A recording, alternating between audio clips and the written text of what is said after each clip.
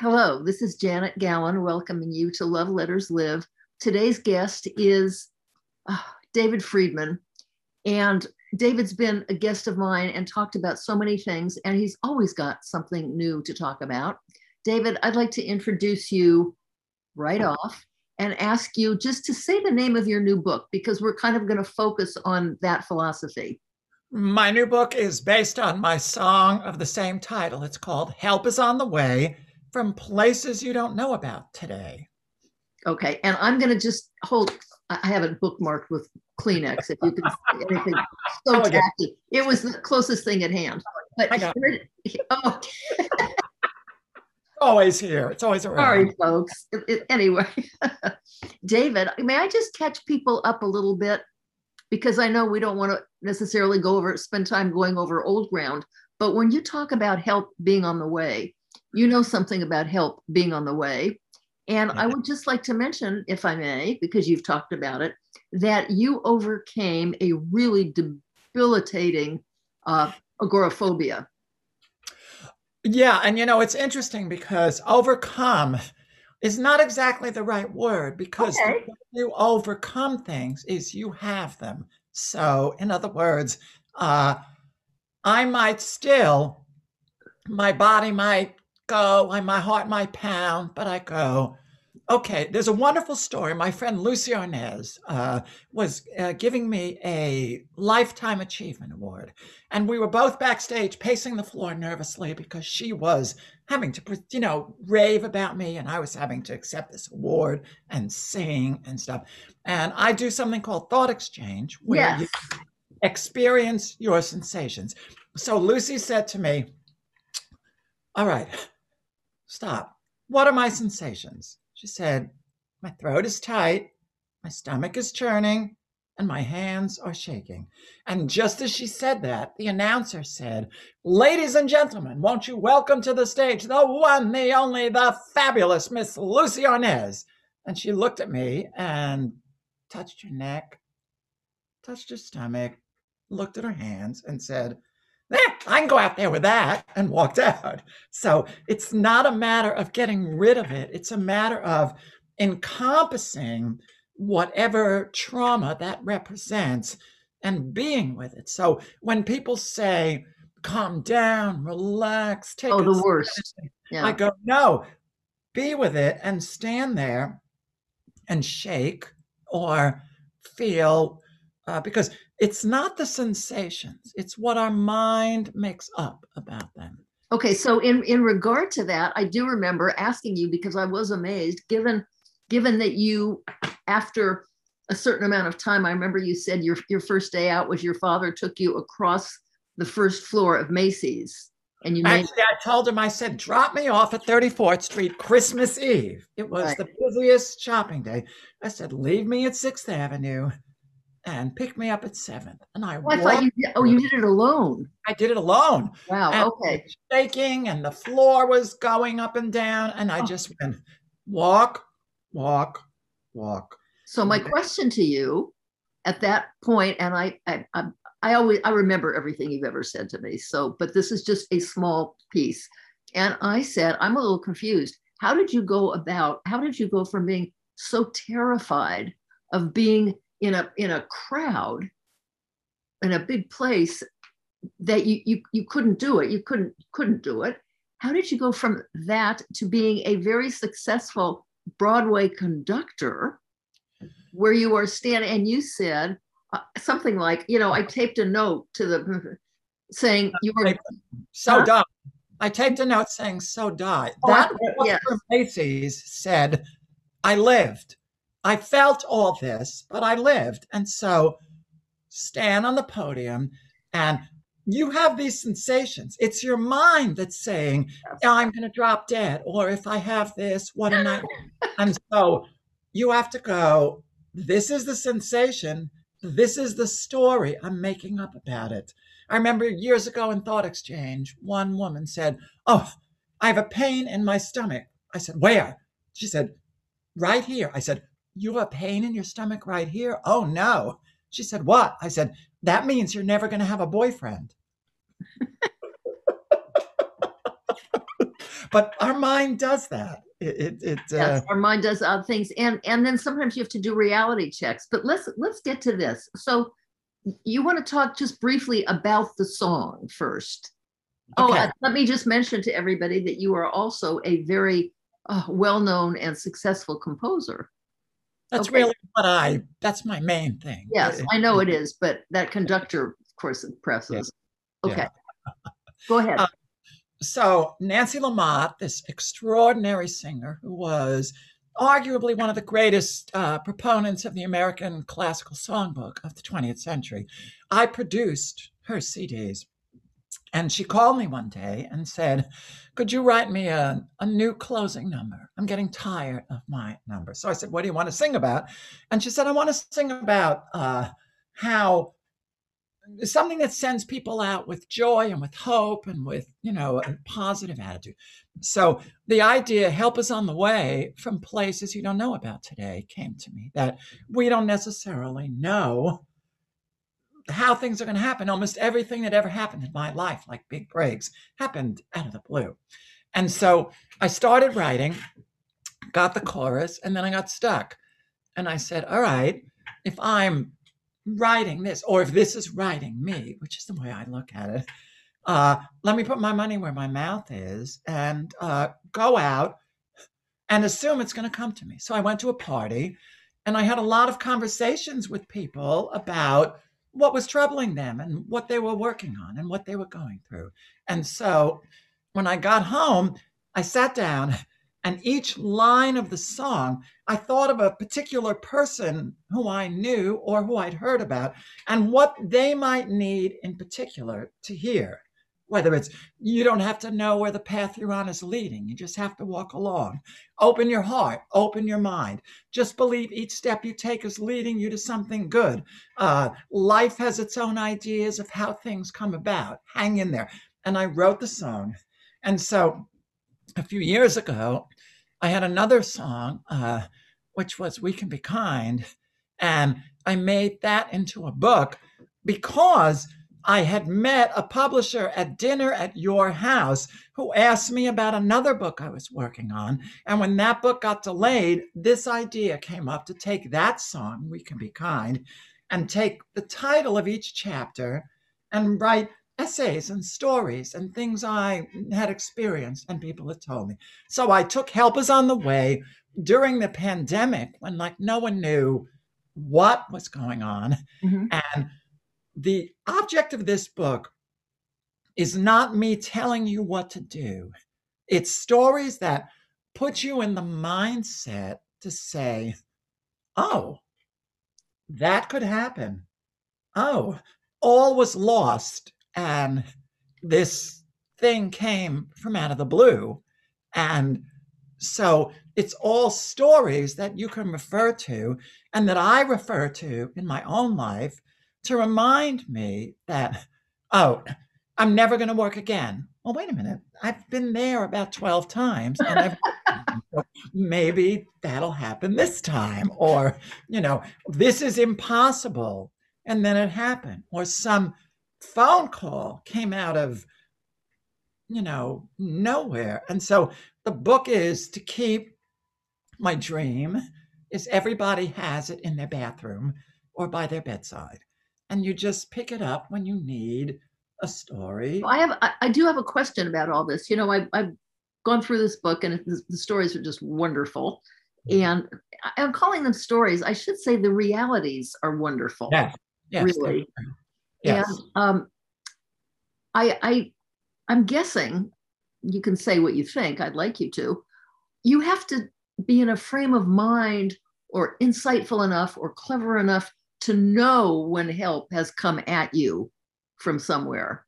I think people sometimes ignore the obvious signs. And go ahead, what do you say to that? Well, this is the thing. You see, the whole premise of my thought exchange work is that we stay away from certain positive thoughts because they become associated with painful things. So if you were a kid and you said, I can do this, and someone slapped you across the face and said, no, you can't, then you quickly learn that that thought, I can do this, gets you a slap. So Mhm. you learn to go right to what I call the protective thought, which is, I can't do this.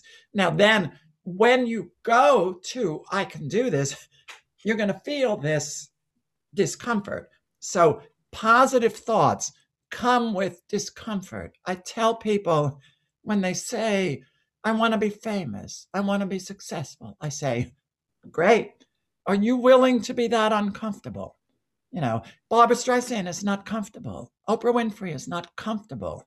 They are with that. So often we say we want to have a breakthrough, but the breakthrough puts us back into the original trauma, our protection, we're right back in front of our parents saying, I can do this. Except we're not in front of our parent, but our body doesn't know that. Right. Yes. So we often, yes, don't recognize it or can't take it in Mhm. because it feels too dangerous. Well, let me ask you about a couple of things because I happen, people talk sometimes about sound bites as if it's a negative thing. I happen to love sound bites. Patience isn't my greatest virtue, and so I like two-sentence lessons. And there are a couple in here, if I may, Sure. that I thought this was just charming, by Christine Kane. I don't Uh-huh. know who that is, but sometimes when you're in a dark place, you think you've been buried, but actually you've been planted. I like that. You And then, know, go ahead. Go ahead. Read me the other one. and the other, I mean, I like them all, but we must be willing to let go of the life we planned so as to have the life that is waiting for us. Joseph Campbell. And, so often it's true, we don't know what is waiting for us. We never do. Oh, The ceiling could cave in right now. One of my favorite things that I love to say when someone says, I have finally decided to give up control, I go, you had it? oh, yes. I saw a wonderful sign once that said something akin to that. And I just loved it. And there's a big sign somewhere. I don't remember where I saw it. It says, uh, don't worry, no one's in charge. Yeah, yeah, yeah, great. Yeah. Yes. And you see, the thing about it is when you say those sound bites, everything, there's a line in the song that says, just believe each step you take is leading you to something good. So there's a wonderful story in there, and it's a famous Buddhist parable. And it's about a poor farmer who's sitting there one day, and a beautiful horse shows up out of nowhere. And the farmer says, how wonderful that that horse showed up. I needed a horse. And the wise Buddhist says, maybe yes, maybe no. The next day, his son is riding that horse and Oh, falls off and breaks his leg. And the farmer says, how terrible that that horse came, so my son should ride the horse and break his leg. And the Buddhist says, maybe yes, maybe no. The next day, the army conscription officer comes and drafts everyone in the village, but does not draft his son because he has a broken leg because he fell off the horse. So any event can be on the way to whatever your thought is. And so what those sayings are saying is no event intrinsically means anything. I mean, I could say, on the way to becoming a millionaire, I lost all my money 3 mm-hmm. times. Mm-hmm. So, and someone else could say, on the way to being terribly poor. I mean, when someone says, I want to be, um,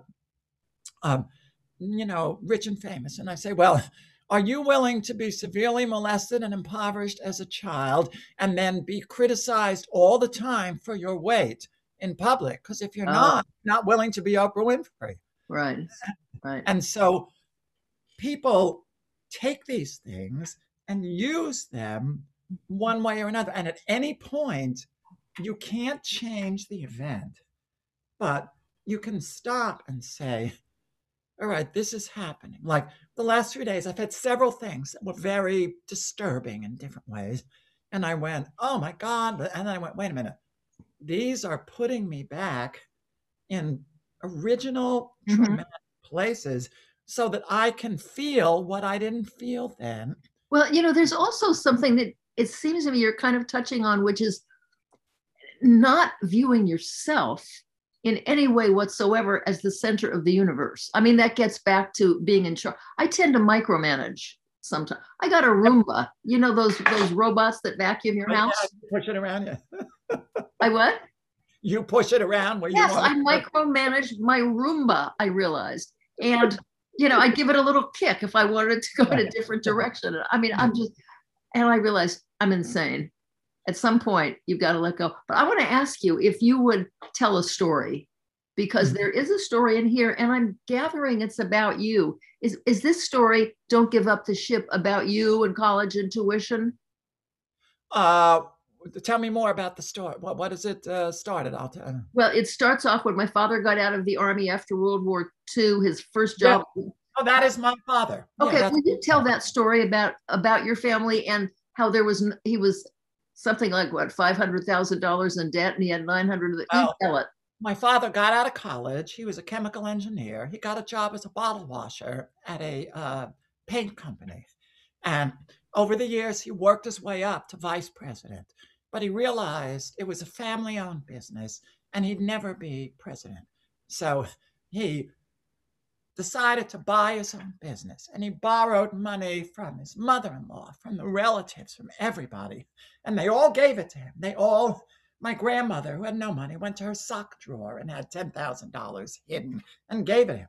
And he started this business. And, you know, it was a paint and varnish company, a lot of chemicals, a lot of stuff like that. And he took a salary cut and he worked and he was building up the business.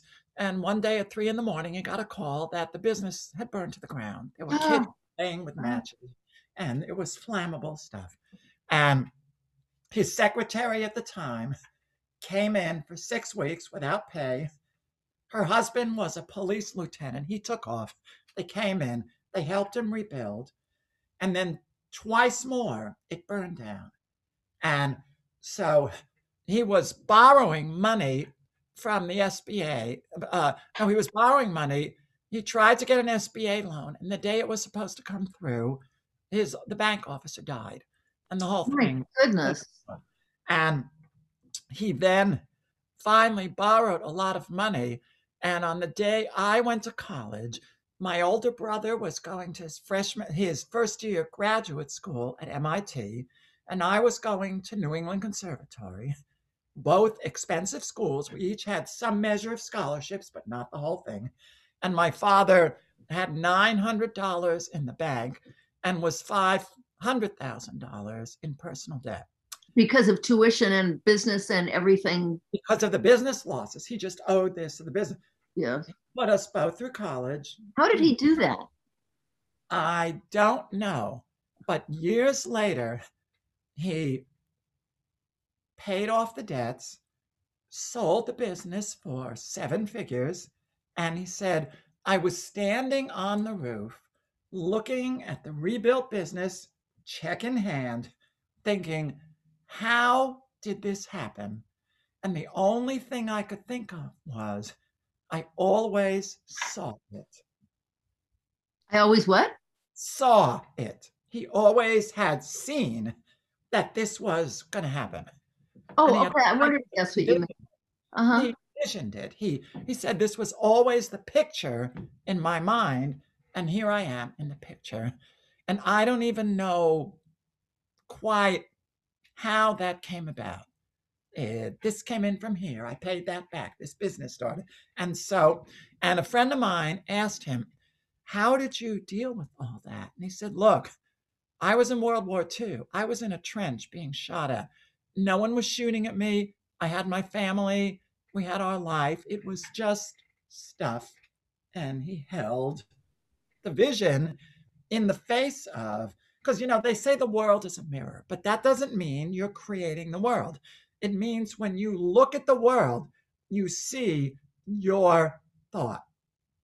You see, like, I was at a dinner party and this woman was going through a horrible divorce. And she said, my husband has taken everything. I'm destitute. I have nothing. I don't know how I'm going to survive. The only thing he's left me is the apartment. I have to sell it to survive. And someone asked, what are you asking for the apartment? She said, oh, $7,750,000. But she looked at $7 million and saw destitute. Doesn't matter what the money is. She's destitute because life happens in our experience, not out there. Yeah. And this book works on, don't work on the event, work on what thought am I holding that I'm seeing the event this way, and what possibilities am I either opening or limiting by that thought. So, I had a friend years ago, and he was a very well-to-do man, and he had a lot of money in the stock market, and we had gone through some recession, and he was, I mean, I'm just saying, let's say he started with $2 million in the stock market. It had grown to 4 million. And because of just bad times, he lost $1 million off of the 4. And he was beside himself. He was hysterical. And he was thinking of himself as ready for the poorhouse. oh, and listen. I said, you're absolutely insane. First of all, you never had that extra money. It was just on somebody's piece of paper.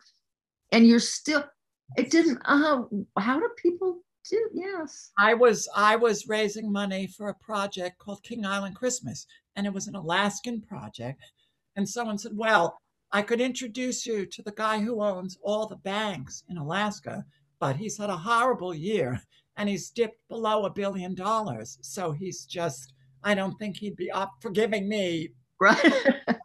I mean, it was. I learned a very wonderful lesson from my mother quite accidentally. I mean, okay, help was on the way. Yeah. And she was at a dinner party. Maybe it was at our house. Anyway, and there was somebody there who owned, I forget what, but something it wasn't Walt Disney, but it was something huge. Yeah. And complaining that he owed the government $8 million in taxes. And he was so bitter about it. And my mother looked at him and said, oh, I wish I owed the government $8 million in taxes. Yep. Yeah. Huh? My father did something similar. One year I owed $64,000 in taxes. I was so upset. And he said, David, how much did you make? Uh-huh. Oh, $64,000. Just let's take a look at that. And I remember when I did my first Broadway show, it was not a hit, but it ran 6 months and it was kept going. And I was going to the closing night party. It was closing with my father. And I said, I'm so depressed.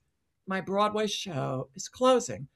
And he said, let me ask you, if I said to you last year, David, you're going to spend 6 months conducting on Broadway, what would you have said? I said, I would have been thrilled. He said, you just did. Uh-huh. I'll tell you, I must say, one of the best things I ever saw on Broadway, was a little off Broadway, was your production. Desperate Measures. I know we love Desperate Measures. That was so brilliant. Everything about it. I mean, I'm still smiling, and it was like 6 years ago? I wish it would come to San Francisco. No, it was just 2 years ago. And, we had like 14 productions. And of course, the pandemic closed them down. Well, I saw it way before that. I saw it when you first, yeah, it doesn't matter. It was 2018. It ran. Okay. And then the pandemic, I was on my way to Honolulu. I was in Los Angeles. Uh-huh. See the Honolulu production, and it didn't happen. And it's still sitting in the theater, the set, waiting for them to reopen. But we'd love to do it in San Francisco. Oh, it was so much fun and so brilliant, and everybody in it. Okay, I'd love to see it again. You know me, I'm about love letters. And if you were to write one right now, to whom would it be, given all this? You know what? What? This sounds very strange, but I would write one to myself. Oh, good. Saying, David, from that higher self that knows that help is on the way, and say, David, calm down and let go and trust. And this is the way you got through the pandemic. The minute the pandemic hit, I said, all right, I'm helpless here. Open your mouth like a baby bird and see what the universe gives you. And now as I get back into not knowing what I'm doing, like so many people, I just say receive, open. So I would say from my higher self, David, calm down. Remember, you can choose what to focus on. Remember the stuff that happened where it worked out. Remember what life is really about, which is connection and Okay, kindness. so I have one little thing to mention. You're Yeah, saying that I would say. I yeah. hope you'll change that to I will say and actually do it and address it. Put it in an envelope, stamp it, address it to yourself, Mm, mail it. And when yeah, you get it in the mail, you know, it's not at all strange. I encourage this a lot, like in workshops, and yeah. because, first of all, you're part of several important historical areas, you know, music, entertainment, self help, and spirituality. And I think people find that the you who wrote it and the you who's going to read it are two different people. And Absolutely. oh, good. Absolutely. Okay, I'm glad you can see that. And Abs- then and yeah, then when you get this letter, open mhm. it, have a good time, and then slip it in a book, put it somewhere in your treasure box. Somebody will find it in 50 years. Oh, great idea. Yes. Okay. All Yeah. right. Thank you When for doing this with me. I love doing this with you. It's just I love having conversations with you. Thank you, dear. We'll talk thank again you. soon. And let's just say that, you know, for people who are listening here, you only got one story and a couple of thoughts out of the book. For the rest of it, it's such an easy, lovely thing to read. And when I say easy, it just makes sense. It's easy in that way. So here Mhm. you go, and you know, you can get it on. Well, you can get anything on Amazon, but I don't know if you can get it at It's other. at bookstores. You can get it at all bookstores, Amazon, everywhere. Mhm. Okay, and if you go into a bookstore that you like and they don't have it, they can order it. That's right. They Okay, can. thank you, dear. Thank you, Janet. Wonderful talking to you. Love Mwah. to you. I'll talk to you later, and uh, you know, I will hope that one of these days we can actually sit down like we always used to over dinner You together. in New York or me out there? I'm already thinking about coming out there to speak. So, Oh, good. Okay, I'll be the first to know, or I'll be the third to know. It doesn't matter. very Just so I close. know. Okay. Bye. Bye.